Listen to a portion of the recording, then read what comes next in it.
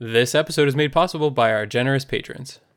Welcome to the Ink to Film podcast, where we read the book And then see the movie. I'm Luke. And I'm James. And this week we discuss the middle third of J.R.R. Tolkien's 1954 novel, The Two Towers.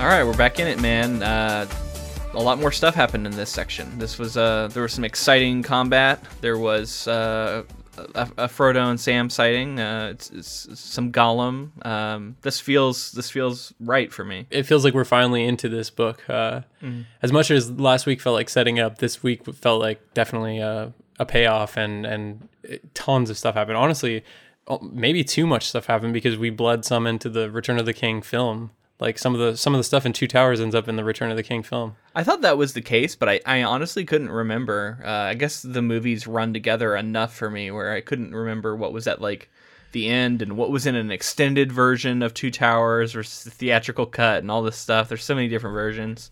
So yeah, I'm definitely going to be on the lookout for that when we watch the film to see what isn't covered.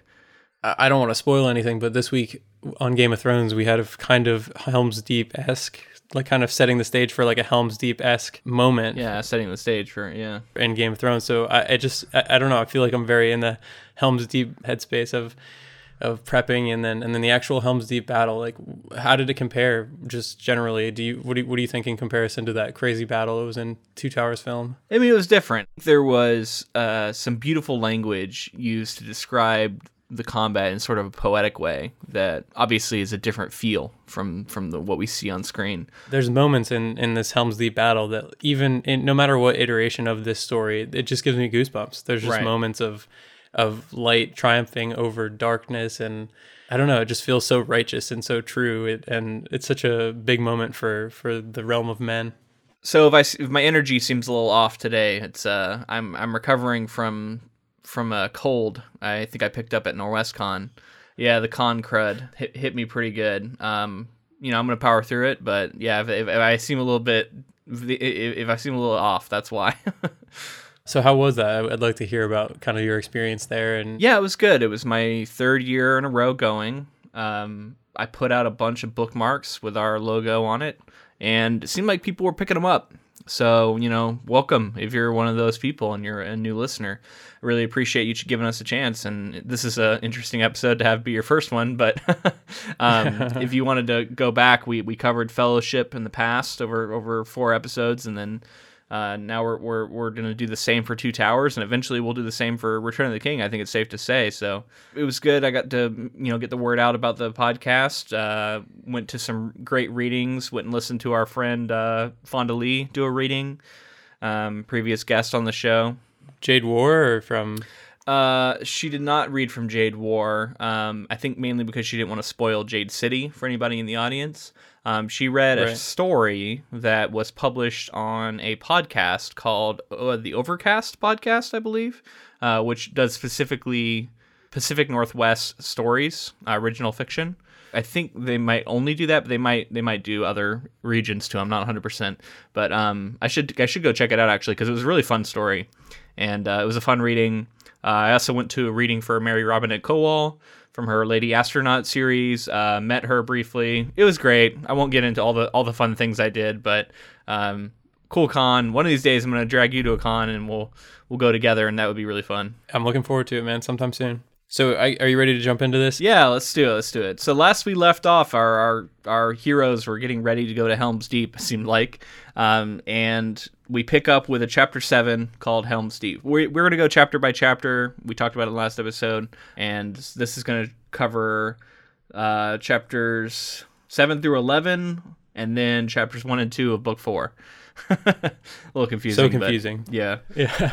So chapter 7 is called Helm's Deep. So they head down to the river, I believe it's the River Isen, and a man approaches the camp and reports that he was at the river and that people were being slaughtered, it seems like. The people are being overwhelmed. Gandalf bids that they all should go to Helm's Deep. That's going to be their best chance to survive, but he says, you're going to have to go, basically he says, you go, I have other business elsewhere, and jets. And leaves everyone going like, what the fuck? He's like, I'm going to show up at the perfect moment. It's going to be awesome. Yeah, he doesn't say anything. Like, this is the thing with Gandalf. Like, he's so mysterious, and it would just take like a few words here and there to like clear things up. I'm pretty sure in the movie he says like, look to the east on the fifth day at dawn. something mysterious. He doesn't even say that in the book, though. So they're all worried a little bit that Gandalf's not going to come back, but they decide they're going to trust in him. So on their way to Helm's Deep, they encounter a few bands of orcs, slay them, and at one point they can see that there's this great host of enemies coming. They arrive at Helm's Deep, man the walls. Gimli likes that he's back, like basically in a mountain now. He likes being, around this sort of like out of the open forest. And right. Legolas is wishing that they had more elvish archers there to help them. And Gimli wishes they had more dwarves. So Aragorn in the movie is the one who sees like the host of orcs who are on their way to Helm's Deep, and he's the one who warns instead of the guy who's like out, one of the people who was fighting. And then the other thing is I don't think there are any elvish archers other than Legolas in the book. No, there's not. The elves don't come to help in the book like they do in the movie, which is such a cool part. Like, I love having the elves at Helm's Deep in the movie. Yeah, it was cool, but yeah, I mean, I guess maybe the division between races is more stark here. The elves seem completely removed from this conflict at this point, so that'll be something to track as we go forward. I mean, and I wanted to give Tolkien credit because I think the battle plays out almost exactly the same way as it does in the movie, and like that's one of the greatest battles in cinematic history. So for everything to play out in this I'm pretty sure almost the exact same way is pretty wild. And I love it's pretty cool. We don't have Legolas like surfing on a shield or anything, so there's definitely some creative license taken there, but it's but in terms of the big moments, yeah, like, a lot of the big moments are the same. There's the sort of rallying charge out. There's some explosions, some siegecraft. There's a lot of descriptions about the tides of the battle, and to me there was a lot of like imagery of like waves crashing against each other, and like I said, it was written in a very poetic way, like you see in a lot of like Charge of the Light Brigade kind of style poetry from back in the day, where it was very like flowery and talking about how like grand it all is. And we get a lot of that. One of my biggest surprises was something that I thought was a movie invention because it seemed so modern to me, and actually wasn't. The competition. It's the it's the kill competition between Legolas and Gimli. Right. It does add levity to the battle and sort of a fun thing to track.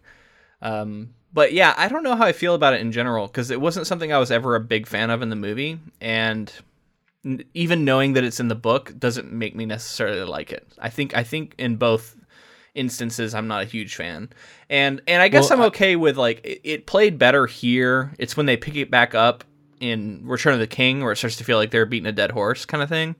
I think I prefer it in the movie because I felt like when I was reading it here, I felt like it felt out of place. Like because everything else is so poetic and serious, and having the jokes, as much as I like that characterization for those two characters and showing like the bond between an elf and a dwarf, it didn't feel like the movie felt like the place where like you said, it felt like it's such a modern thing, and it felt like it was a natural progression or something that would happen in that battle. But in the book, I was like, wow, I'd forgotten, and I was kind of surprised that it was in the book.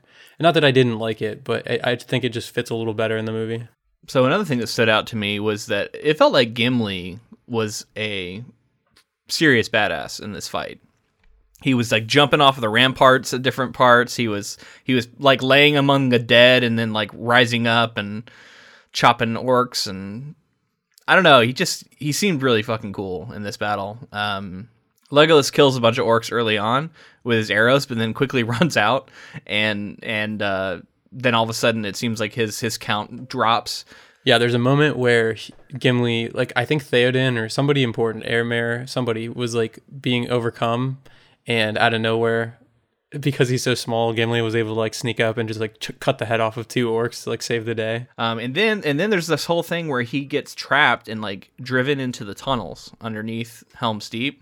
Yeah. And he's like trapped down there with all these orcs, and like, yeah, they openly are wondering, like, is he gonna be able to survive down there? He comes out later like covered in orc blood, and like he's just been they're trapped in here with me. It's kind of how it was. Like, he was in his element down there. Rorschach. Yeah, Rorschach. Yeah, it was cool.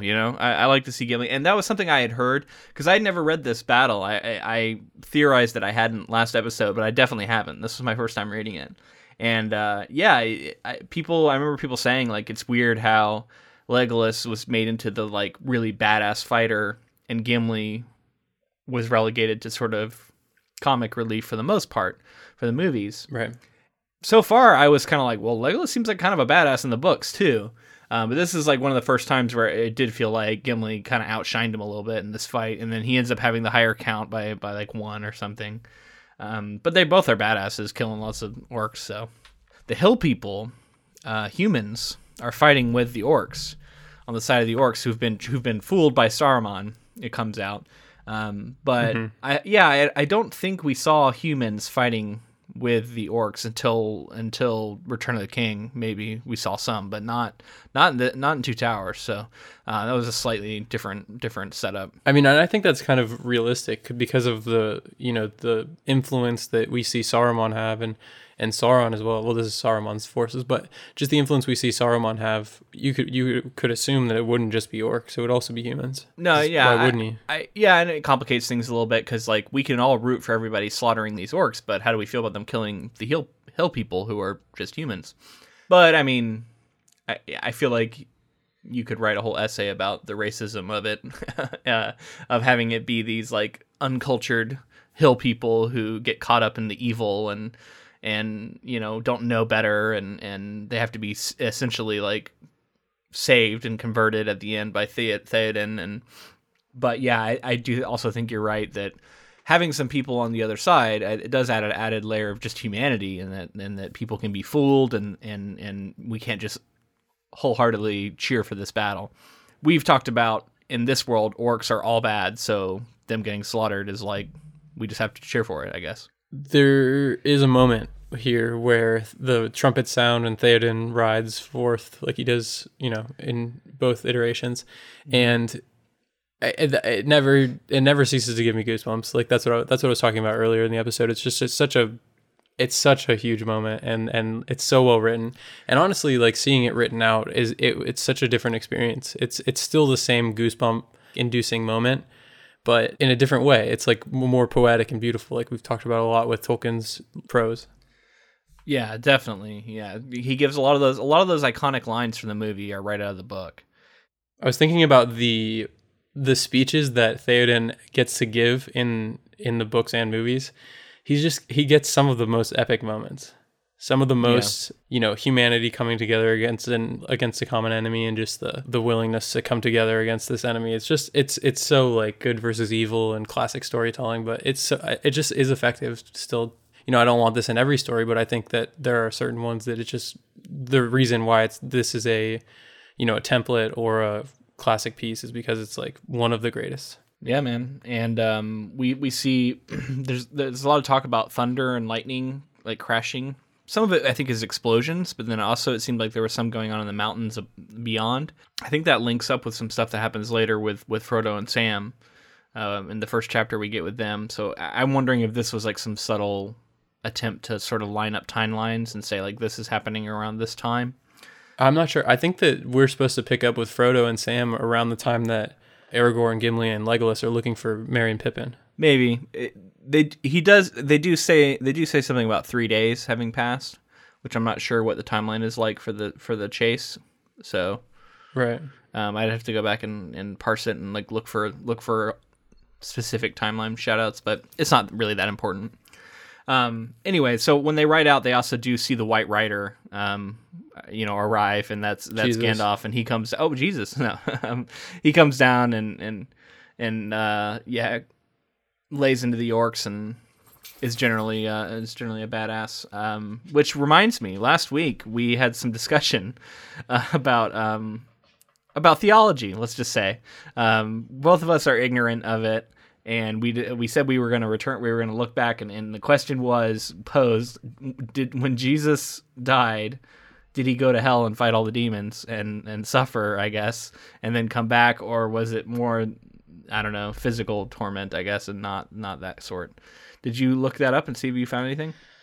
Yeah, like I said on the episode last week, as soon as we got off, I started looking into it, and I did a lot of reading. I think the shortest and easiest answer is no, but I also do want to say that there's something to be said for yes. I have a couple of quotes here. Okay. It's not as cut and dry as people would think. So there are two Greek words for the abode of the dead. Greek is the language in which the New Testament of the Bible was originally written. Hell, in Greek, also called the lake of fire and the eternal fire, was made for the devil and his minions, and will be occupied by all the unrighteous after the last judgment. The other Greek word is Hades. This is the region of the dead. Before Jesus' ascension, the spirits of all people went to Hades. After his ascension, only the spirits of unbelievers go to Hades, while the spirits of believers go directly to be with the Lord. So there's a quote here from Ephesians 4:8-10. Didn't think we would be reading Bible scripture on the podcast, but it says that Jesus had descended into the lower part of the earth. This may also speak about Jesus' visit to Hades before his ascension. And finally, Romans 10:7 refers to Jesus in the abyss while he was among the dead. After the final judgment, Hades will be cast into hell. Therefore, the long answer is yes, Jesus descended into Hades, but not into hell. Okay. So it has to do with translations, I guess. Some certain translations will say that Jesus, descended into hell, when really he kind of descended into the dead, not necessarily saying that he went to hell. So yeah. And the reason we're bringing that up once again is the obvious connection to Gandalf's storyline and Gandalf the White returning from his journey into darkness. And yeah, I think when you're talking about these things, it sounds very much like Gandalf to me. So I think it's clear that Tolkien's Catholic upbringing bled over into his work a little bit here with Gandalf. So ultimately, I think I was wrong, but I was definitely onto something. Jesus didn't go down and fight demons and like kick ass. It was more of just translation. Well, I still like your version, but let's move on in the story here. Chapter 8 is called The Road to Isengard. Gandalf starts off by telling everybody about the Ents, but without actually telling them what the Ents are. He just tells this like mysterious story about these beings, and everyone's like, "Well, what is that?" And he's like, "You'll soon find out." Yeah, it sounds like a Gandalf story then. Yep. And so they go along this road that's like a shortcut or something that they know about, and on the way, Legolas and Gimli have this like pretty extensive debate about essentially what's better, caves or trees. And obviously Legolas says he likes the trees.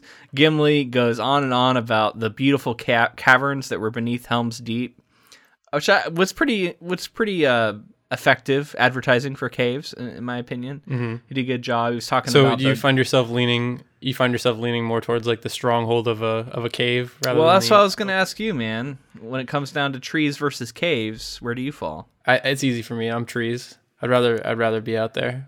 Yeah. I get claustrophobic. I don't want to be in the caves. I don't think I have the temperament of a dwarf. They're hardy and like. Yeah, I don't know. They're very much ready to be in a hole for a long time. Yeah, I mean, I'm ultimately with you. I like the dwarves. I like having a house. I like the idea of a hobbit hole is cool, and having like a little burrow. But ultimately, I'm like you. I get too claustrophobic, and the idea of being underground for too long is kind of oppressive. So I'm gonna have to go with Legolas on this one. They do agree that they're going to each visit each other's area. Legolas is going to take him to Fangorn, and Gimli will take him beneath Helm's Deep to the caverns after this is all over, so that they can like see each other's place. And this friendship between the two of them, and between these two races that historically do not get along, it's definitely really cool. And I think I think that's like a positive message that you're getting in this book, right? Like the coming together of two different races that don't get along. as like sort of an allegory for racial relations, maybe. But I think it does work. I think we could agree that it's more well explored as well in the books. It's it's effective in the book, in the movies, and you understand the relationship and that they're not supposed to get along, but they do, and they're good friends and they bond. But this, it's just you really get the history and you really get those. I think you get some more small moments that really build into it being a very effective friendship. And this whole forest cave thing is definitely one of those moments. While they're along the road, all of a sudden, a bunch of Ents just come out of the woods, and everyone's just like stunned. And the Ents don't even notice them; they just like walk right on past. And Theoden is like, "These are things we've only talked about in stories, and we didn't think they were actually real." Every time they do this, every time Tolkien does this, I like to see the men who are, not as experienced as in the ways of these old ancient mystical things. I like to see the reaction. It's just as a reader, and not like kind of putting myself in the shoes of somebody like Theoden and seeing something like this is just, it's effective. It works for being so ancient and magical. And to go back to something we were talking about just a second ago, it's just something that came to mind. The idea of a hobbit hole, by the way, is kind of a mixture between the forest and like a cave.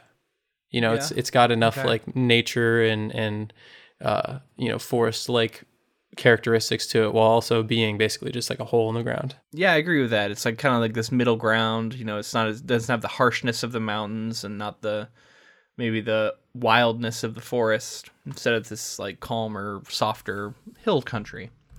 So the group, this group is riding to Isengard under Gandalf's, I should have said under Gandalf's advice. He's basically saying like, now's the time to go there, and because he knows that the Ents are moving on Saruman. But he doesn't reveal that, so everybody just kind of has to take his word for it. On the way there, they stop by the river and they see where all of these people died when they fought the orcs. And there's a big cairn that has been built, and we learned that Gandalf basically ordered some people to do it, or not ordered, but suggested that some people, do that. And they decide to set up camp by the river. And then kind of a weird passage. At night, all of a sudden, like all these shadows come out and start walking past them. And it seems like they were Ents, but I think they're actually these Huorns, which are these. I looked them up because I wasn't really sure. They seem to be like sentient trees that are shepherded by the Ents, but they're a little darker and more wild. And according to the Lord of the Rings lore I read, Old Man Willow is said to be one. Is said to be one of these Huorns, and if I'm pronouncing that right. And there's basically hundreds and hundreds of them that get commanded by the Ents, and that's one of the additional. That's like how the forces were so big to take on Isengard. So I don't know. I'll be interested to see. Like I feel like the Ents are just Ents in the movie. Like we don't get this kind of like other race of trees, like sentient trees. I don't think so. So according to the lore, these Huorns are also when they travel at night, especially, they seem to be able to do it like wrapped in shadow. And I guess that's why all this shadow seems to be walking past them when they're at their camp. They basically the next day they continue on into Isengard. And there's like all these puddles everywhere, and it seems like there's been a flood that is then drained. They get closer and closer, and there's bodies everywhere. Basically, they approach the ring of Isengard, which has no green things inside of it. It used to have all these trees, but they all got cut down by Saruman. And instead, he built all these like iron, quarries and smithies and stuff like into the earth. And then at the center of that is Orthanc, which is this marvelous tower that appears to be driven from the bones of the earth, which I think was a really cool phrase. And they know that that's the center of power for Saruman. As they draw closer, they see that there's all these pools. It looks like something went down here. There's signs of a battle going on. And basically, they realize that Saruman is inside of Orthanc with Wormtongue. right as they get up to Orthanc, they come across Merry and Pippin, who are basically blazed, drunk. They've eaten tons of food, and they're just like hanging out right in front of Orthanc, and they're really happy to see them. And they have this funny reunion where they're like, "What the hell are you guys doing here? How did this all happen?" Everyone's confused. Theoden has like never even heard of hobbits. He's like, we have heard of some halflings, but he doesn't know anything about them. And I like how, I think it's like Merry or Pippin, I can't remember which one, starts to tell the story of like pipe weed and how it became a thing, like smoking it became a thing. And then Gandalf like cuts him off and he's like, we don't have time for this. So yeah, what did you think of coming across our two blazed hobbits here? I like it. I mean, it's post-battle, and so clearly, like, the battle's already happened, and they're just, like, kind of in the spoils of victory hanging out.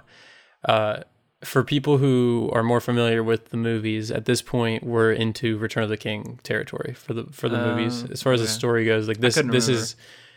Yeah, this Isengard stuff, like, this is... I want to say, as far as, like, Gandalf and Legolas, Aragorn, Gimli, and Theoden, I think that their story within Two Towers ends somewhere around the end of the battle. Like, I think they look off after the battle. They like look off into the distance and like talk about how like Frodo and Sam are still carrying on.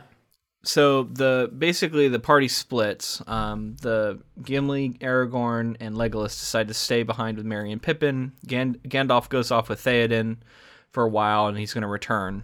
While they're gone, Merry and Pippin fill in everybody about what happened, how they found this hobbit leaf was like floating around in the water, and Aragorn actually thinks that that's kind of troubling, and that it might be a hint that Saruman actually had some dealings with somebody in the Shire.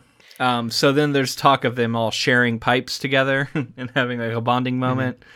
Well, they give Gimli one. I think Merry or Pippin gets like the Gimli's like, if only I had my pipe, and they like give him one of theirs, and they're like, you can keep it. It's they're like cool puff moment. Up pass, man. Yeah. It's not marijuana. We talked about it in our opening things, but like it's also not marijuana. Right. It's got some properties that aren't just tobacco. So yeah, it's like magic tobacco with maybe a little bit more properties to it. Yeah. This is where Merry and Pippin give the story of the attack on Isengard. Now, so this is interesting because like we don't get it directly, and I think this is actually kind of a subversion. So we think we're going to have this big epic battle, and we think we're going to follow it up with another epic battle, and that they're going to join in with the Ents in the attack on Isengard. But instead they show up and it's already over. And then we hear about it after the fact, which is obviously changed for the movie, where we do see it happening. But this is where we hear about Treebeard basically leading the troops. They come in, orcs are shooting them with arrows, but those don't really hurt them, just pisses them off. And after Treebeard gets angry, he starts getting really hasty. They start tearing up rocks and basically hurling them at the gates. Saruman barely escapes in time to get into the tower to not get grabbed by Treebeard.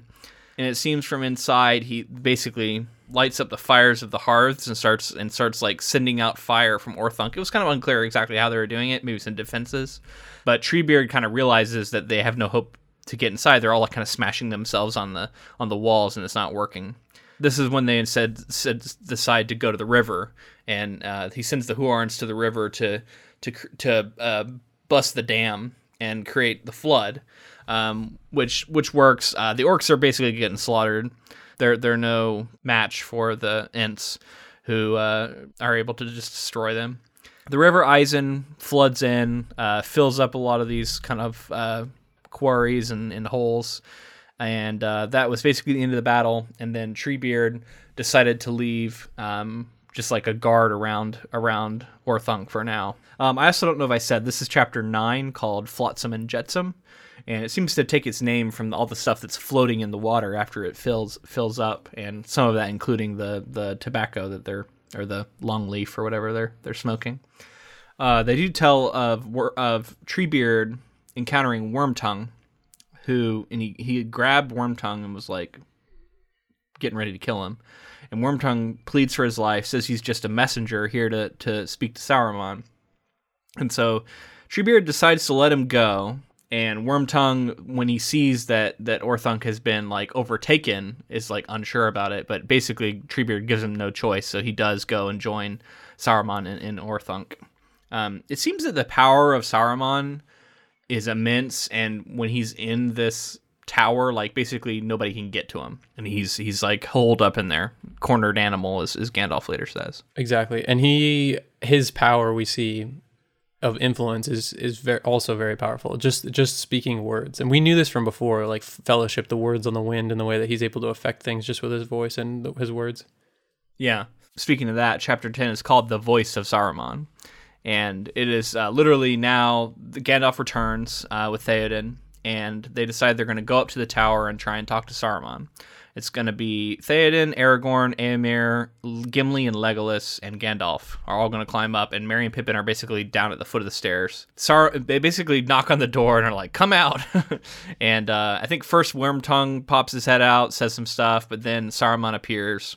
His voice, they said that his voice immediately bewitches, and it seeps into the hearts of like everyone that hears it, and it depends on like how your will is and whether or not you're able to resist its effect. But it said that like some people, even long after, were still affected by what they had heard. I assume just in the crowd around. And it seems like he has to focus. Like there has to be a certain, because he can only focus on certain people. Like at one point, he's focusing on the Riders of Rohan, but Gimli is not affected. Like right. Gimli pipes up and says says something. Well, the more stout people, like, I think, are able to resist it. But I was wondering about like the unnamed characters and the riders and stuff. Like, so it seems like there's a hint that some of them like get a deep-seated thing in their heart from hearing this that makes them believe that Saruman was right. So it is cool though. Theoden and Saruman are kind of verbally sparring, and all of the people are starting to think that like they were too hasty and that like maybe Saruman had a point, and they're starting to like get caught up in it before Gandalf finally joins the conversation, and he basically calls out Saruman for what he's doing. They argue. Saruman essentially turns to like storm off, but then Gandalf commands him to come back, and Saruman does. And this is where we see Gandalf really like usurping Saruman here, I think. Mm-hmm. And he says, I'm casting you out of the order. He breaks his staff with just like the power of his command. And we talked about when Gandalf didn't give up his staff before, we were kind of talking about whether or not the staff was their power, and it seems like they do need it in some way to it definitely is a detriment to not have it seems like. So this is a cool badass moment for Gandalf, in my opinion. Like we see him sort of saying like, I am the most powerful wizard, you are no longer, and asserting his dominance over Saruman here. After Saruman gave him gave his best with his like bewitching voice, right? And then Wormtongue, during this conversation, Wormtongue hurls something out the window, which ends up being this dark globe called the Palantir. I'm probably mispronouncing that. So Pippin grabs it up, and then Gandalf quickly gets it from him first, but Pippin touches it, which becomes important in the next chapter. Basically, they decide that Saruman is not worth it, and they're not going to try and go in there after him, and they're just going to leave him there with some Ents left to watch him and make sure he doesn't find a way out. And they decide to reflood the area again just to make sure he can't get out. Right. The wizard battle, we've seen them come to blows in Fellowship, the way that they actually use magic against each other, but seeing the powerful nature of these two wizards and the way that they just are sparring with words, and how you can see Saruman like he loses his cool at one point. He's like very convincing to the Riders of Rohan, and then he loses it and kind of like snaps and says a bunch of crazy stuff. And when he does that, you can see that he's lost it. Like he's not in control anymore. And so Gandalf is clearly going to be able to defeat him. And I think that moment also shows that as powerful as Saruman was, just the influence that Sauron had over him. The way that like it twisted him and made him he was clearly at one point he was a white wizard, so he was probably as powerful as Gandalf is currently. I think he's been more corrupted. Currently, because he was more powerful than him before, I think. Right. So, but he's a white wizard, so you would think he's clearly like one of the strongest. And since he's been corrupted, it's like seeing him lose it and not able to even come to blows with Gandalf anymore is, I think, it's powerful stuff, and it leads to Sauron seeming even more intimidating because Gandalf is willing to go toe to toe with this guy, with Saruman at this point, because he's so powerful, and Gandalf isn't going to try in any way to go toe to toe with Sauron. Yeah. So the way that this all goes down, where Saruman is trapped in Orthanc, and the way that he's going to be kind of watched over by the Ents, I believe is how it goes down in the theatrical version of Return of the King, because at this point we're in Return of the King. But there's a deleted scene, or in the extended version, there's more to this scene. And I don't know, what are your thoughts on leaving Saruman, like such a powerful wizard, just trapped in a tower? The book does a slightly better job of implying that it would be really hard to try and get into the tower with him in there. Like, he's able to just like magically keep that thing sealed. It would take a lot of work and ultimately might not be worth it. Whereas I think in the movie, that was one of the things that always felt kind of like a weird plot hole to me. It's like, why do they just they defeat Saruman and then just leave him in the tower to do whatever he wants? It seems like it could be dangerous and he could just come back to power, right? Yeah. And well, then also like the Ents kind of like saying they're going to like set up guard around him. I don't remember that being a thing in the movie, so maybe it is. No, I don't think it is. Yeah, so it's also like they are leaving a guard to make sure he doesn't get up into trouble, do anything else. It is kind of a weird choice, but it's like Tolkien has no qualms about slaughtering thousands and thousands of orcs, but a lot of these human characters, it's like Wormtongue, Saruman, like they all get spared. Well, yeah, and it's like the mercy of Gandalf. Gandalf is specifically telling everybody not to kill Saruman. In this situation, he's like, don't kill him, like, don't worry about it, we're gonna leave him here. Yeah. And I think you're right, mercy is the key word here. It's a different, like I said, there's a different scene that plays out in the extended edition, so I'll be excited to talk about that when we get there. Last thing is just the shriek that Saruman lets out when he realizes that Wormtongue threw the Palantir out the window. Yeah, which was a bizarre move. Was Wormtongue just trying to hit him with a stone? I don't know what was going, like, why did he throw that out the window? Do we know? I think there was a line about how, he couldn't decide who he hated more, and he was like trying to hit somebody with it. Yeah. He couldn't decide who he hated more, so that's why he missed. Yeah, man. Like he was trying to hit two people at once. I don't know. I think, but yeah, just going back to that, I think mercy for your enemies, unless they're orcs, right, does seem to be sort of what Tolkien's trying to say here is valuable. So the next chapter is called The Palantir, and the group sets off from Isengard, and Merry and Pippin observe that they think Gandalf has changed some since his fall into darkness. They think he's more intense now, like more quick to anger, but also like more quick to any emotion. So we talked about this earlier, like how different is he really? This is them noticing some differences. Also, I forgot to mention it. It's noticed that Merry and Pippin are different because they drank of the Entwash, and it said that they're like taller now, and so it's interesting that they've been affected. It does seem to me that there's we're talking about themes of this series. The theme of going out your door and going out into the world and getting experiences and then being changed by them, I think is pretty apparent, and even physically changed by them, as we see here. Yeah. And I think it has something to do with, he's obsessed with size too, right? Like the idea of playing with expectations of, Gimli is a smaller guy, but clearly he was a very important piece during the Helm's Deep, and the idea that the hobbits are so small, but their experiences, the shadow of the hobbit is stretching and becoming larger and looming, because they are so important, and they are able to do these like tasks that no one else can. And they repeatedly are involved in some of the biggest happenings in this war here. Yeah. So speaking of, one night in camp, Pippin wakes up. He's been dreaming of the stone that he saw, and he saw like an image in there, and it's been haunting his dreams. So he decides he's going to go over to Gandalf, and there was a cool line where like he sees Gandalf is actually his eyes are open while he's sleeping, and like he looks at him, but then he realizes that he's actually asleep, and that's something that directly gets into, I think, Return of the King, I guess, but it is in one of the movies directly. He makes a swap with a stone, then he goes a little bit out of camp, and he sits down and he looks into it, and then we get kind of a trippy scene where he is communing with Sauron directly.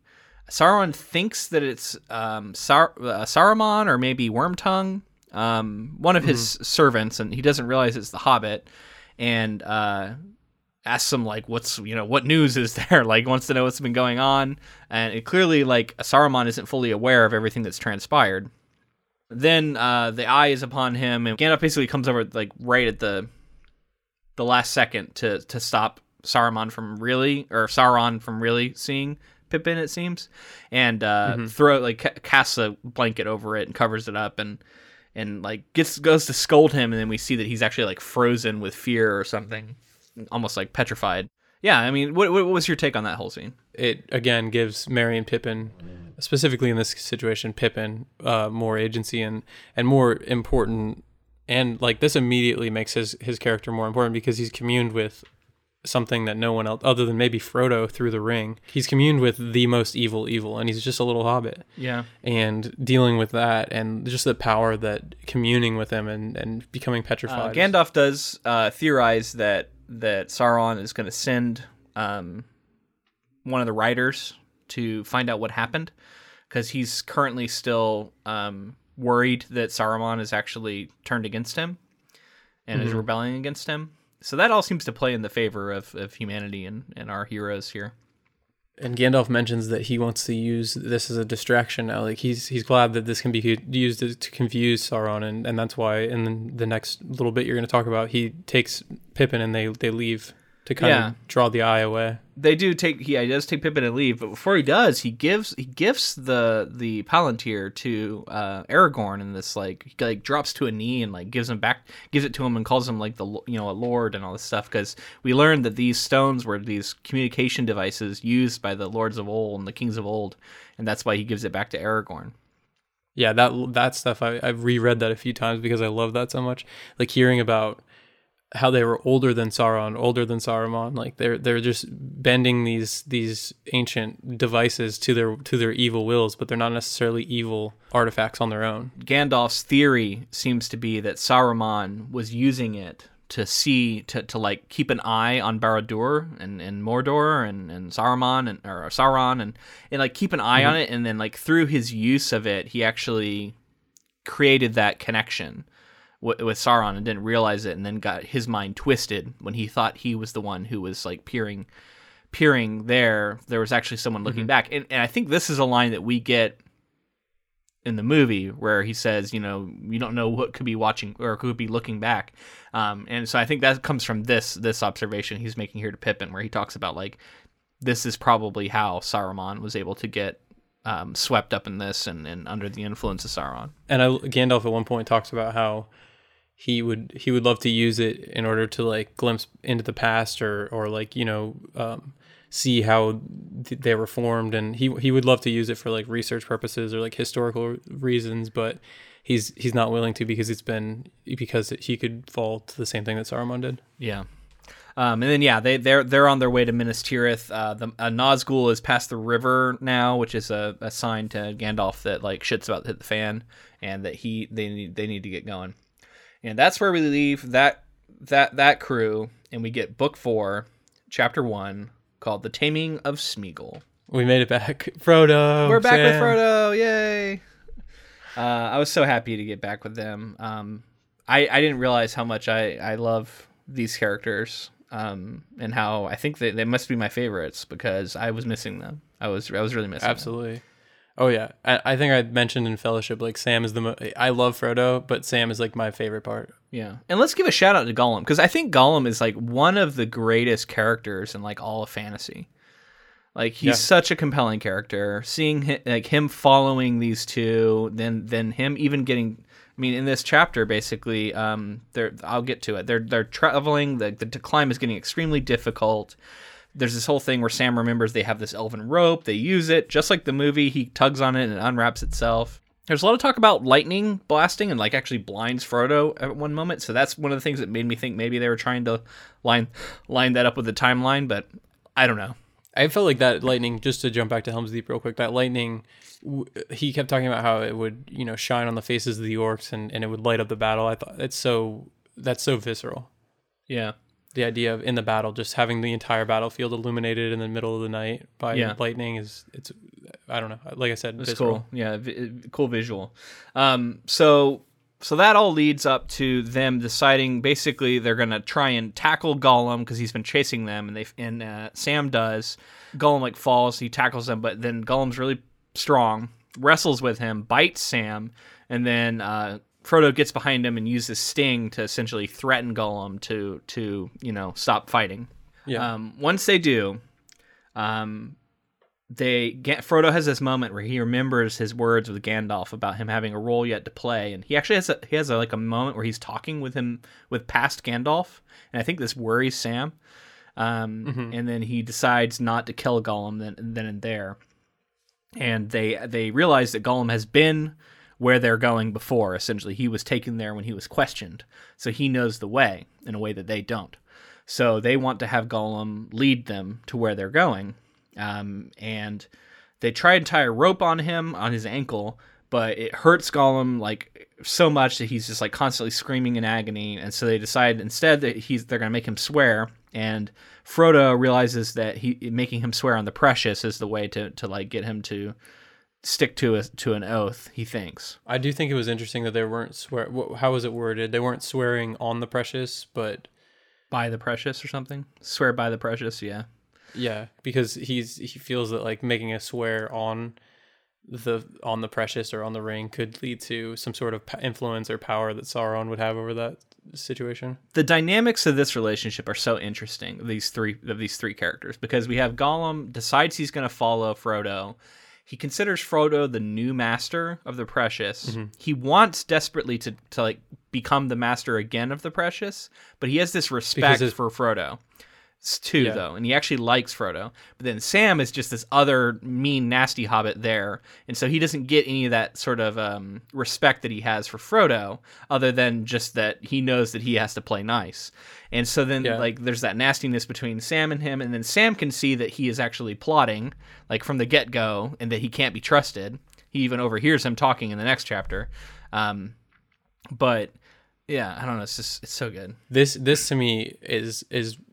I mean, one of the most interesting parts about Gollum is the fact that, like you said, there are three characters, but ultimately Smeagol and Gollum are two in their own. So there's four characters. That's true. There's four characters. And we would think that, like, if it was just Smeagol, Sam, and Frodo, things might go their way. But the problem is this influence from the ring has created someone else in Gollum, and he won't allow Smeagol to just serve the master. He's like, you made a promise to serve the master, but if we became the master again, then we would just be serving ourselves. Yeah, that's in this next chapter here. But so for now, Smeagol swears and he becomes their guide. And I do like how they compare him to how his whole demeanor changes, and he starts acting like a little puppy dog, basically, who's like happy to please. We get chapter 2, and it's called The Passage of the Marshes.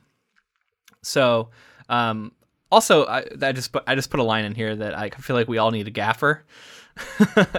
Yeah. I just love that, like, the talk about, like, oh, you're going to tell another story about your gaffer. What did your gaffer used to say, Sam? It's become this, like, ongoing joke that, like, the gaffer has all this wisdom that Sam likes to quote, and I don't know. I just thought we all need a gaffer, man. So this is pulling me into my production background, but, like, in this situation, a gaffer would represent what? I think a gaffer is a specific person. It was, like, I think the guy's name was something that derived the word from. I think it was, Gaffer Gamgee was literally one of the Gamgees. He was just known as the Gaffer, and he was Sam's father, according to the lore here. Hearing somebody talk about the Gaffer repeatedly makes me think of a gaffer on a film set, and a gaffer on a film set is like they're in charge of like lighting. Basically, they're the head of the lighting department. And so, like, that's what it just makes me think of that for some reason, and it's hard to separate it. So whenever he was saying, like, you talk to your gaffer, I was like, what? It's also funny that that was representing like a gardener or something, or some other weird word. It's his father. It makes sense that it's a name. But they call him the Gaffer because that's just like a cooler name or something. I don't know. It's like, I don't know. It's funny. It's something you could see actually happening. Somebody had like a weird name like Gaffer. They might actually it's like, my Meemaw or my my Grammy or something like a little nickname type thing. Yeah, but like the Gaffer is different than my Gaffer, right, or something like that. It's good stuff though. We do get a song from Gollum where he's singing about juicy sweet fish, which I think that's something that we directly get in the movie. Which is good stuff. He can't eat the Limbus bread, so there's a lot of talk about like what's he going to eat, and so there's some debate about that. Did you think that there was a moment when Gollum was kind of asking them questions? I thought, and he mentioned like, oh, Bilbo Baggins answered this one, and it was like a reference to like the riddles in the dark in The Hobbit. You know, I actually did have a moment where I was thinking he was referencing those riddles, but I wasn't sure. So that's interesting that you did too. Yeah, I thought we might. For a second, I was like, do we get Gollum asking Frodo and Sam some riddles at some point? But I don't remember that being in the books. But that would have been. I like that was at least referenced. Yeah, it was like reminiscent of those riddles. Yeah. So they go into the dead marshes where there's these like lights that are called like basically corpse candles. And at one point, Sam falls over and he sees dead faces deep beneath the waters, pale faces that are foul and rotting. And Gollum says basically, yes, there was a great battle here long before Gollum had the precious. He remembers hearing about it. And that there was a battle fought before the Black Gates an age or more ago. And this is like, I guess, the dead left over in the marshes now. This is a really like evocative, dark area that is cool, and I think has inspired games like Dark Souls. This feels like a level out of Dark Souls. Yeah, it was cool. Speaking of Dark Souls, just shout out to Sekiro. If anybody's playing that, goddamn, that game is fucking fun, man. Is it good? I want to get it. So much It's going to be my next one. I'm finishing up God of War, so once I finish that, I think I'm going to get Sekiro. Cool. Do you want to speculate on what you think? I mean, I haven't looked into it at all, but is he referencing the battle? Because if it was before Smeagol or Gollum had the ring, would that have been saying that this was the battle that Sauron fell in? Potentially? I don't know. That battle would have been at Mordor, though, I think, right? Yeah, I don't know if the locations line up for that, but I also am not steeped enough in the lore to really say. No, I don't know. Yeah. If somebody knows, I'll probably look it up, but if somebody knows, that'd be cool if you could write in and let us know what battle these soldiers are left over from. Right. So a Nazgul flies overhead at this point, and Gollum seems to be afraid of them, calls them wraiths on wings, and that they see everything and they tell Sauron everything. So they get out of the marshes, and Sam starts to perceive a change in Gollum whenever he looks at Frodo. He says he looks at him in like a way that's like hungry, or like he looks like devious. Frodo is also said to be feeling like the burdensome weight of the ring, and then even more so the pressure of the eye that's like constantly searching for him. He can feel that too. Mm-hmm. So it seems like Frodo's not doing well with this. They halt in the mountains, and basically they're in a place now where nothing lives. It's said to be choked with ash, the desolation before Mordor that's defiled and diseased. And this is it's like as bad as we thought, our other characters were having it. We're like seeing how bad it is now for Frodo and Sam. Like, this is like awful. It's awful traveling. They're with Gollum, and they're in a super inhospitable area, and they're just going into the heart of the enemy. So yeah, it's dramatic, man. This is the story that really separates Lord of the Rings, I think. Right, and I have to mention just the cross cutting between the two stories is just so much more effective because in the films, because you're able to have the struggles of what Frodo and Sam are going through and juxtapose that with like the battles that are going on. But at the same time, like you said, they're going through a lot and they're going through a really rough area. And you have to think like in just like a narrative sense, you would think that like everyone's going to have to push to Mordor at some point or somewhere close by. And so everything that Frodo and Sam are going towards, eventually all the rest of the characters will probably find themselves somewhere near there. So you just know like the final battle, the struggles that are coming are going to be so intense for all of our characters. If they're struggling to sneak through this area, imagine having to fight their way through all of this also. So Sam comes upon Gollum talking to himself, and this is a scene we referenced earlier. And he's standing over Frodo, arguing. Seems to be like Smeagol arguing with Gollum. And I thought it was funny because the examples that are given, he says, "We shall become the master. Gollum the Great, Lord Gollum, will eat fish every day." Right. It's just like the idea of the things that Smeagol would do if he was like had all the powers to eat fish every day. I think it was pretty funny. Hey, that's an attainable goal. I did like that it was talk about how like Sam realizes that that Gollum is feeling the call of the ring, and that ring is doing this to him. And then there's sort of an omniscient observation that says that essentially Sam would also be feeling the ring, but he's so worried about Frodo and Gollum coming for him that he's like too focused on that to notice the pull of the ring. And I think that's important because we see that Sam lasts for a really long time. You know what I mean? Like, and that's something we'll be tracking as we go into Return of the King. But like, he seems to be like also incredibly resistant to the pull of the ring. This is perhaps giving us some insight into why. It's his friendship and his devotion to Frodo that really is doing it. And this chapter ends basically with Sam pretending he didn't hear anything. He's going to keep this knowledge in his back pocket, knows that they still need Gollum for now, and they put their heads down and continue on into Mordor. And that's where we leave them, and that's where we leave this part of the book. So, yeah, what did you think, man? I know we're kind of in a middle section here, so it's hard to know, but I just know I'm excited for this end-game stuff we're going to get coming up in the latter half of this. It's going to be all Frodo and Sam too, and Gollum in this last bit, which is going to be exciting. Yeah, I mean, we know what's going to happen, so it'll be fun. I'm ready for Frodo and Sam's kind of trials that are coming next week. I gotta say though, man, these books do occasionally throw some curveballs in here though that I'm not expecting from the movie. So I'm going to be interested to see if we get any of that stuff, any added scenes that I don't know about and things like that. When Gollum and Smeagol are talking to each other, we kind of get a couple of names, or not even names necessarily, but titles. We get a him and a her. Oh yeah, referring to him and her. So, yeah, you're right. And so we know who that is. Right. But yeah, I mean, this is cool to get into the parts of the books I haven't read before though too. Like this is right. This is new material for me, as far as the actual text. So, it's exciting, man, and I'm really looking forward to getting into this final third.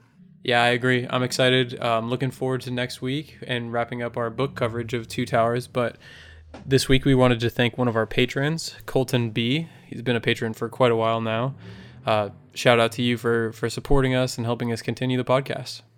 Yeah, thanks, Colton. And if you wanted to find out how to become a patron yourself, go to patreon.com/inktofilm, and you can find all the bonus content we have out. Currently, I think it's like 11 episodes or something, or 10. And we are going to be recording. We just decided we're gonna watch the original 1980s version of Pet Sematary, which was our last project, and we're going to release that as a bonus episode for our patrons only. So if you wanted to find out how to listen to that, you can join our Patreon. Connect with us on social media. We're on Facebook, Twitter, and Instagram, all of those at Ink2Film. And while you're at it, join our Facebook group, the Council of Inklings, where we post polls and any sort of adaptation news that we see. And if you enjoyed this episode, then please leave us a rating and review wherever you found this podcast. It would be a huge help. Thank you to Jennifer Delazana for providing our transcripts. And thank you to Music Archive for the use of our intro and outro music. Okay, I think that's where we're going to leave it for now. Next week we'll be back with Frodo and Sam and Gollum. Until next time. Thanks for listening.